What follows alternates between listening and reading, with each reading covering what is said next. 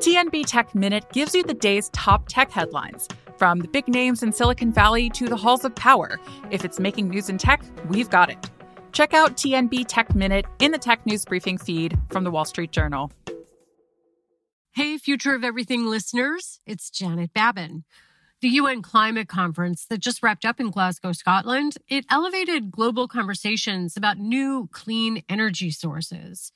And the podcast has spent the last couple of months now reporting out strategies for a zero-carbon future that include a reboot of the world's energy sector.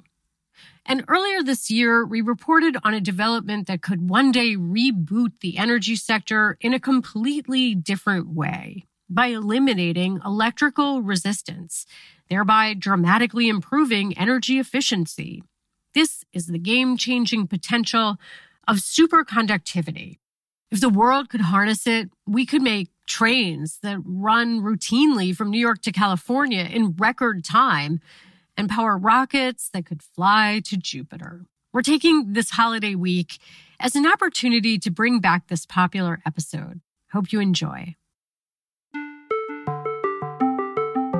Several months ago, the Wall Street Journal featured an article about a man who was mining Bitcoin from a computer in his house.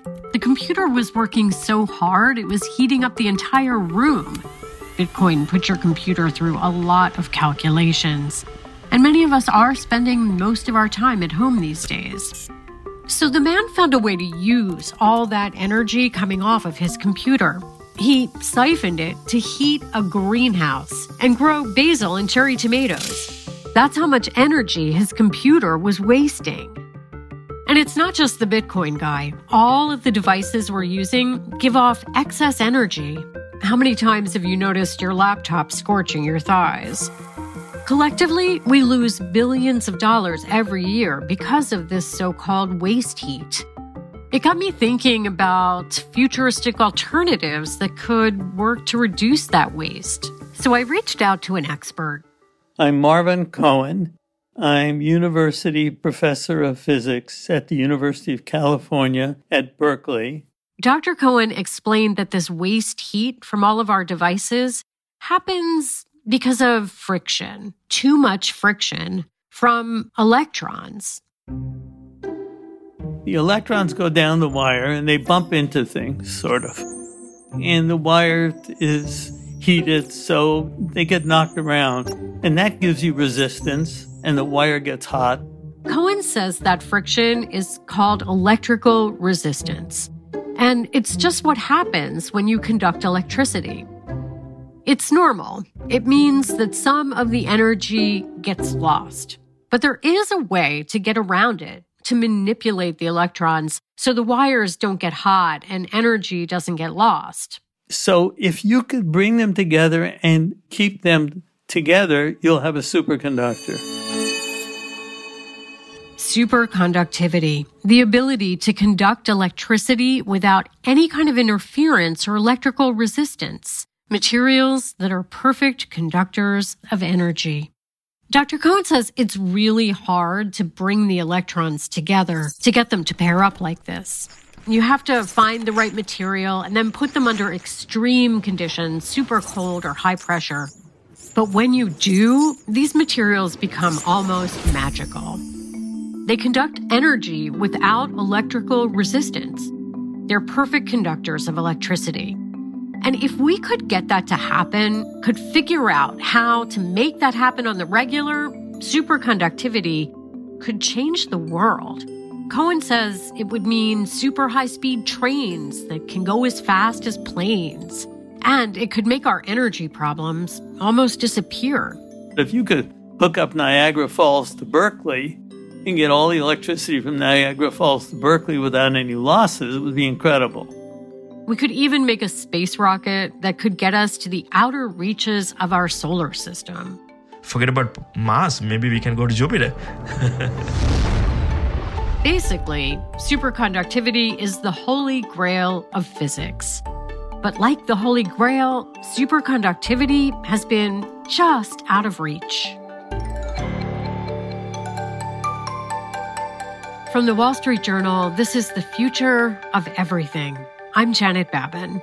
Today on the podcast, why scientists have been on the quest for superconductivity for so long, and whether the latest advances will jettison us to Jupiter or send us all back to the physics lab.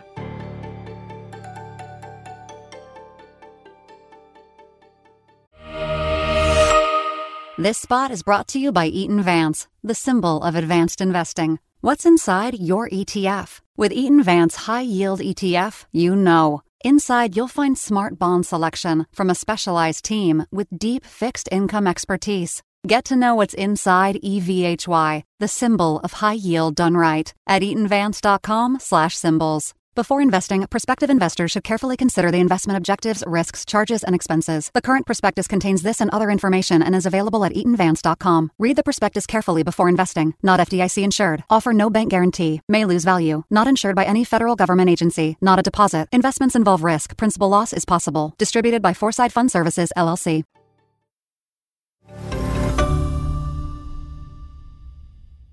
The science of superconductivity happens on the subatomic level. So, to understand what's happening here, we're going to have to take a quick trip back down high school science class memory lane.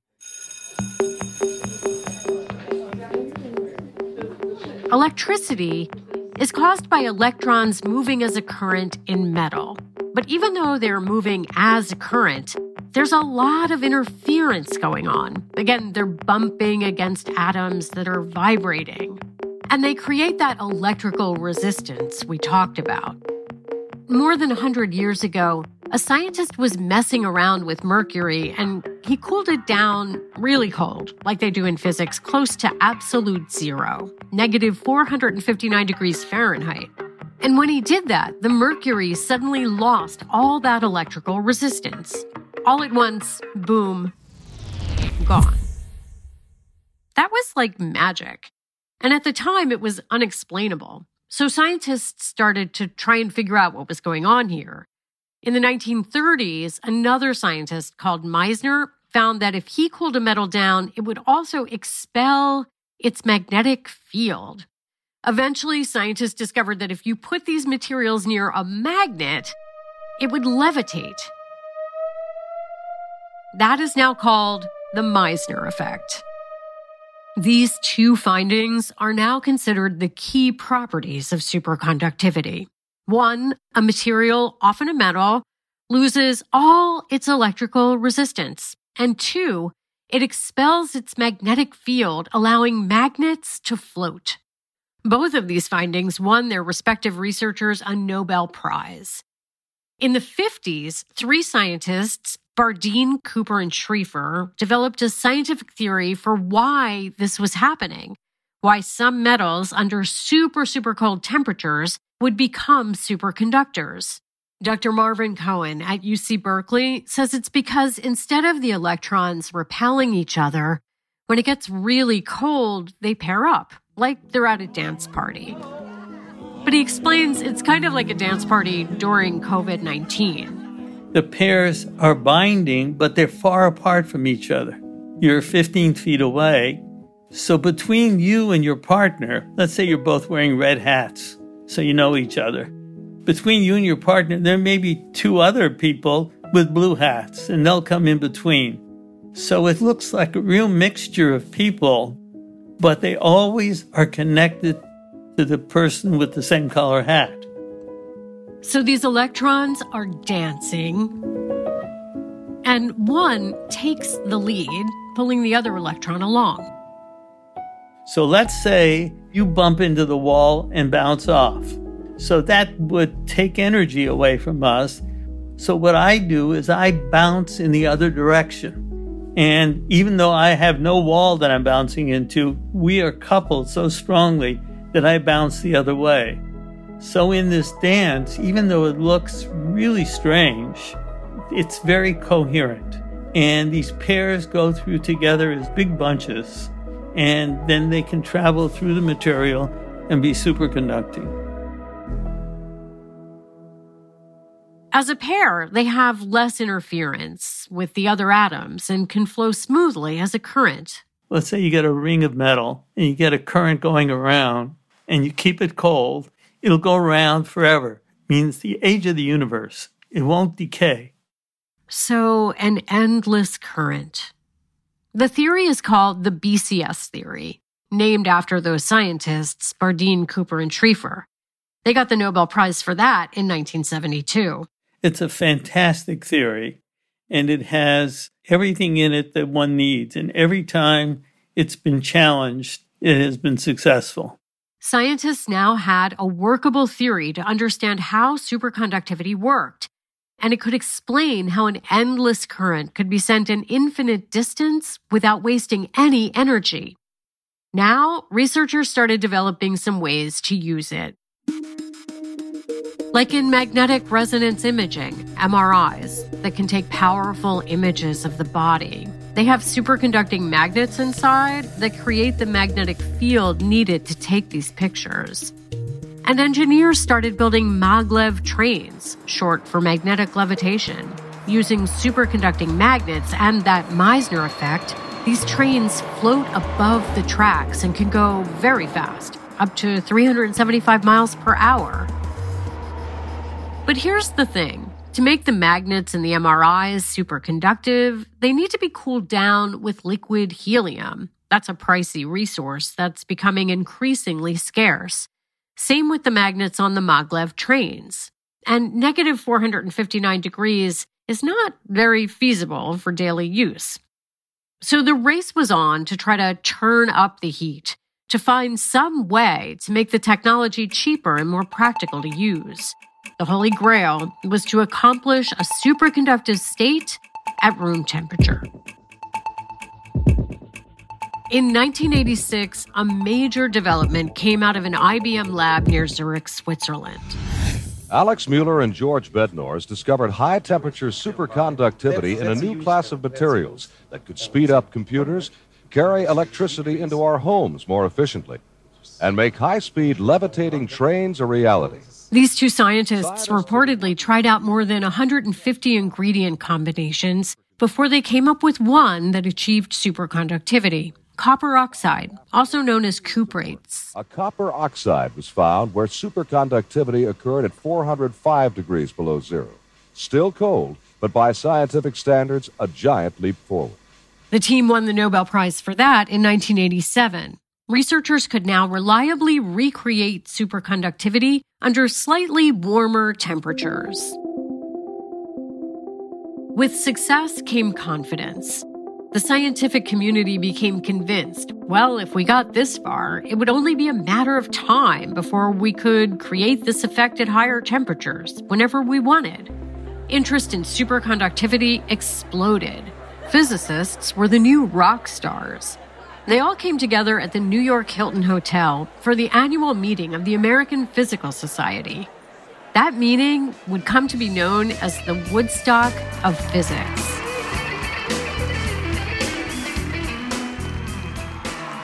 Instead of attracting the usual couple hundred researchers, thousands showed up. Everyone who was anyone in science was there. Absolutely. I was at the Woodstock of Physics. It was fun to be a physicist at the time. It was really euphoric. We thought sky would be the limit for superconductivity. Dr. Cohen from Berkeley was there too. We rushed to that meeting, and it was unlike any March meeting I'd ever been to. And the place was crawling with people. Hotel resources were overwhelmed by all these scientists. Told that downstairs, the snack bar will be open until about half midnight. Spillover rooms with televisions had to be set up for those who didn't fit inside the banquet hall. In old videotapes of the meeting, scientist after scientist approaches the overhead projector. Papers akimbo, mustaches all trimmed, blazers unbuttoned by this point. Thank you.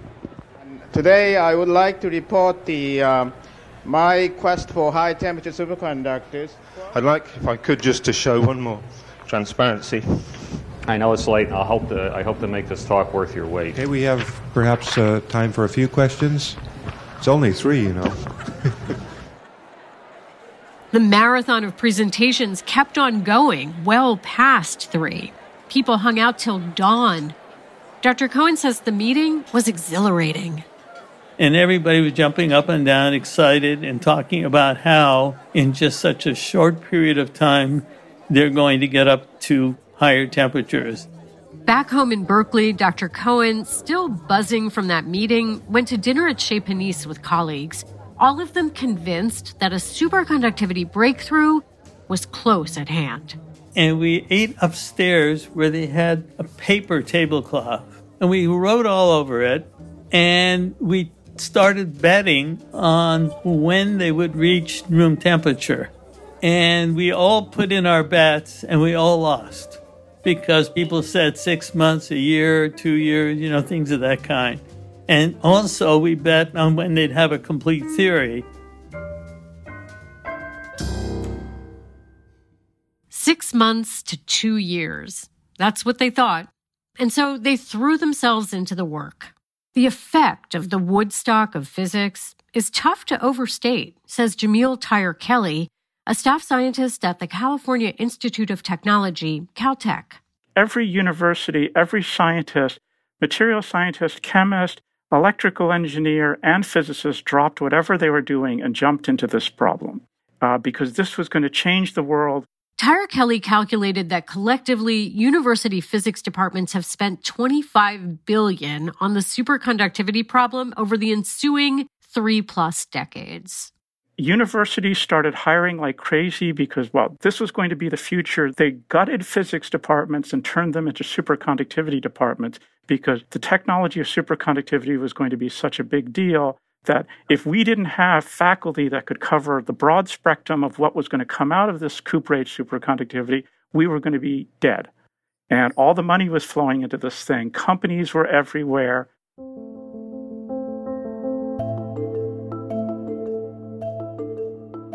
Since the frenzy of that conference, it's been kind of a letdown. Like the promise of Yasgur's farm, the Woodstock of physics failed to live up to its hype. So what happened? Tyre-Kelly says physicists tried to fit the work into their specialty, to recreate their own theories, each convinced they'd solved superconductivity. But the electrons had other ideas. The electron didn't give a damn about anybody at any university or what degree they had. It was doing what it was going to do. And it did a little bit of every subfield, and nobody was equipped to handle it. And so basically, you have this disaster here where hundreds of thousands of papers and no results. Overcoming the temperature barrier has turned out to be a lot more difficult than physicists imagined. Then, in 2020, a breakthrough. A lab at the University of Rochester reported that they'd discovered the world's first superconductor at room temperature. So, has the Grail been found? We'll find out coming up. This podcast is brought to you by Northern Trust Wealth Management. There's more to being a successful entrepreneur than just good business practices. What is it about an entrepreneur's childhood that helped fuel their entrepreneurial spirit? What are entrepreneurs doing to cultivate this spirit in their own children and build a legacy beyond their business? Tune in each month to the Road to Why podcast by the Northern Trust Institute, where host Eric Chapea dives deeper with leading entrepreneurs on these topics and more. Find the Road to Why where you listen to your favorite podcasts.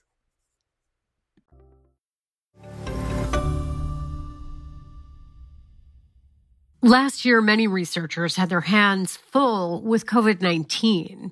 But a group of physicists in Rochester, New York, had set their sights on something entirely different. My name is Ranga Diaz. I'm a professor in physics and mechanical engineering at University of Rochester. I'm a scientist who work on superconducting materials with the goal of finding a superconducting material at room temperature, at room pressure. Diaz became immersed in the quest for superconductivity while he was at Harvard. He was on a team that reported it was the first to create metallic hydrogen. That's hydrogen that changes from a gas to a liquid or a solid when it's cooled to an ultra-low temperature. But hydrogen can also turn into a liquid or solid at slightly higher temperatures if you put it under enough pressure. And it's been theorized for several decades that metallic hydrogen had the potential to become a superconductor. His prior experiences made Diaz eager to try to mix hydrogen with other elements to see if he could achieve superconductivity at room temperature. If that could work, it would be great, because there's no shortage of hydrogen. It's the most common element in our solar system. So that's where the idea came into the picture, and then a lot of theoretical work people have done, over the years, I would say last 5 years. But experimentally, it was very challenging because of this reactive nature of this material and making it to these really higher pressures. Diaz found that by adding some other elements to that hydrogen, he could create a superconductor at 59 degrees Fahrenheit, room temperature. But with a caveat, it had to be done under pressure, a lot of pressure. What we did was that we mixed carbon and sulfur 1-to-1 ratio, and we apply pressure with hydrogen to 4 gigapascal. 4 gigapascals, that's a unit of pressure, close to the kind of pressure you'd find at the center of the Earth. Diaz's team used special devices called anvils to squeeze the material between 2 diamonds to achieve this pressure, and the amount of superconducting material was microscopic. Physicists have been playing around with using pressure to change the properties of a material enough to make it a superconductor for a while. But even with the higher pressure, they'd never been able to get the temperature this warm until now. Diaz published his findings in Nature in October 2020, and people were excited, says Tyre Kelly at Caltech. Beautiful paper, by the way. I think this Rochester result just shows you that anybody who's willing to weather this storm, there's great things waiting for you if you're willing to go through with this. But that pressure thing, about 2 million times what we experience on the surface of Earth, it seems impractical for everyday use. And unlike the copper oxide superconductors that were all the rage at the Woodstock of physics, Diaz's work has been difficult to replicate. So are there naysayers? You bet. We talked to Dr. Marvin Cohen at UC Berkeley about it. Now, in his experiment, there are some unusual properties that are different from standard superconductors. And several theorists, now I'm a theorist, and Georgi Hirsch, he's worried and I'm worried. Yes, I immediately thought this is wrong, this is not superconductivity. Professor Jorge Hirsch does research in condensed matter physics and solid-state physics at the University of California, San Diego. He's known as a lone wolf in the scientific community and even has his own theory about superconductivity that often puts him at odds with other physicists. In fact, he's the only physicist we could find who disagrees with the 1950s theory of superconductivity we talked about earlier. Now, Professors Hirsch and Cohen, they rarely agree on anything, but both have concerns about the latest superconductivity research. Hirsch in particular questions whether hydrides, or hydrogen bonded to other elements under pressure, actually makes a high-temperature superconductor. What really identifies a superconductor is not so much the resistance, but the magnetic properties, what's called the Meissner effect. The Meissner effect. We talked about this earlier. It's the expulsion of magnetic fields from the interior of superconducting materials that allows for things like levitating magnets. To Hirsch, the thing that's fundamental to all superconductors is that they are able to sustain an endless current with this effect. And the magnet floats there forever. It never falls down because the current is circulating without any resistance. And this latest work with hydrogen, Hirsch isn't convinced that this happened. That's the key experiment that you need to show that the hydrogen under pressure will have the ability to sustain a persistent current.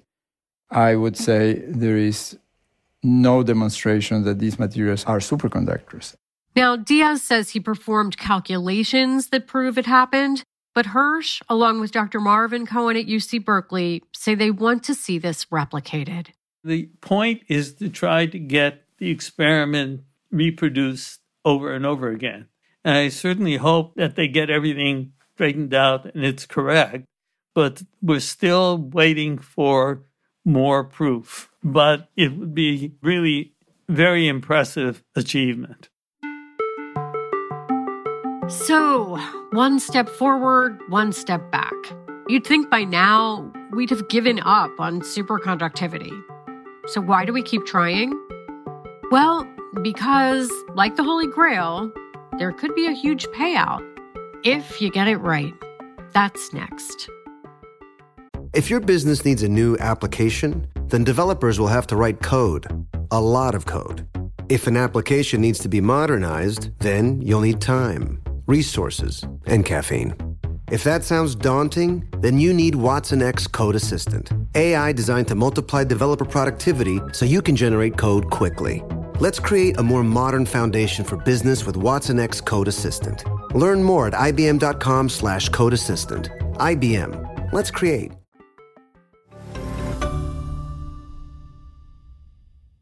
It's been more than 100 years since we were able to observe superconductivity in Mercury. Since then, we've come up with some uses for superconducting magnets. Remember, we told you about the maglev trains and the MRIs. So what would achieving superconductivity at room temperature and room pressure really get us? Jamil Tyre-Kelly from Caltech says, first off, we could make MRIs better with higher quality images at lower cost. When you go into an MRI, you have about 30 to 50 kilometers of superconducting wire going around you, and it's cooled by liquid helium. And if you can make a larger magnetic field on the human body, you can image better. And of course, that's better for so many diagnostic reasons. By some estimates, the MRI market is worth more than $5 billion and growing. We'd also be able to improve magnetic trains, which now are only really being used to go short distances in China, Japan, and a few other places, says Dr. Cohen at UC Berkeley. Let's say you had a floating railroad where you had a room temperature superconductor, and there's very little friction, and the thing could go along at the same speeds as airplanes. And just as far, long distance, New York to California. But you could also get to places no one can get to right now. Not NASA, not Jeff Bezos, or Elon Musk. We're talking far away places. This is Ranga Diaz's hope. The one property of this metallic hydrogen is it's a high energy density material. It has in a store enormous amount of energy. So you can use as a rocket fuel. So then this is lightest element.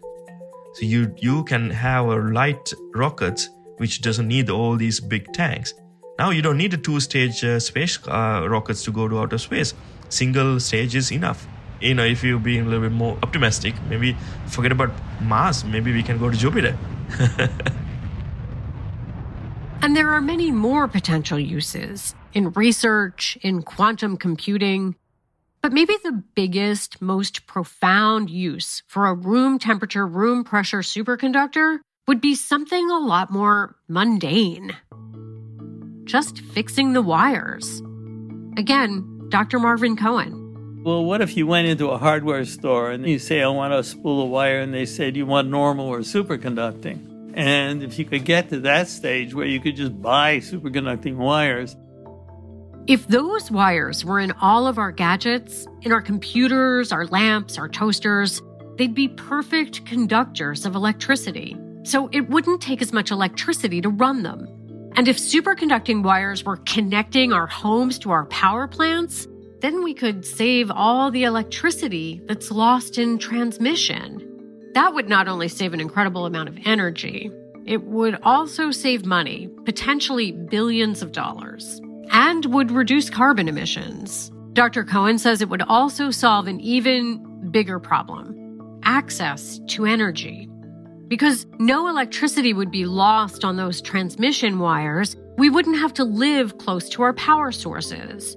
Places that have difficulty keeping the lights on during peak usage times, like California, could get their power from sources that are thousands of miles away. But if you could hook up Niagara Falls to Berkeley and get all the electricity from Niagara Falls to Berkeley without any losses, it would be incredible. Not as sexy as a rocket, but it would change the world as we know it. So, how far off are we? Few of our sources are willing to speculate. One suggested that in 5 years, we could be a lot closer. That said, researchers have been betting on that since 1987, the Woodstock of physics.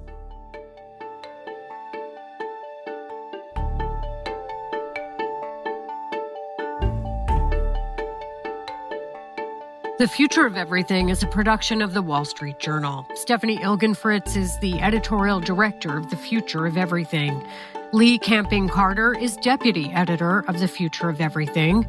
Special thanks to the American Physical Society and IBM Research for use of archival audio. Our fact-checker is Maddie Bender. Sound design for this episode by Sarah Gibble-Laska. Our producer is Casey Georgie. Kateri Yoakum is the Wall Street Journal's executive producer of audio. I'm Janet Babin. Thanks for listening.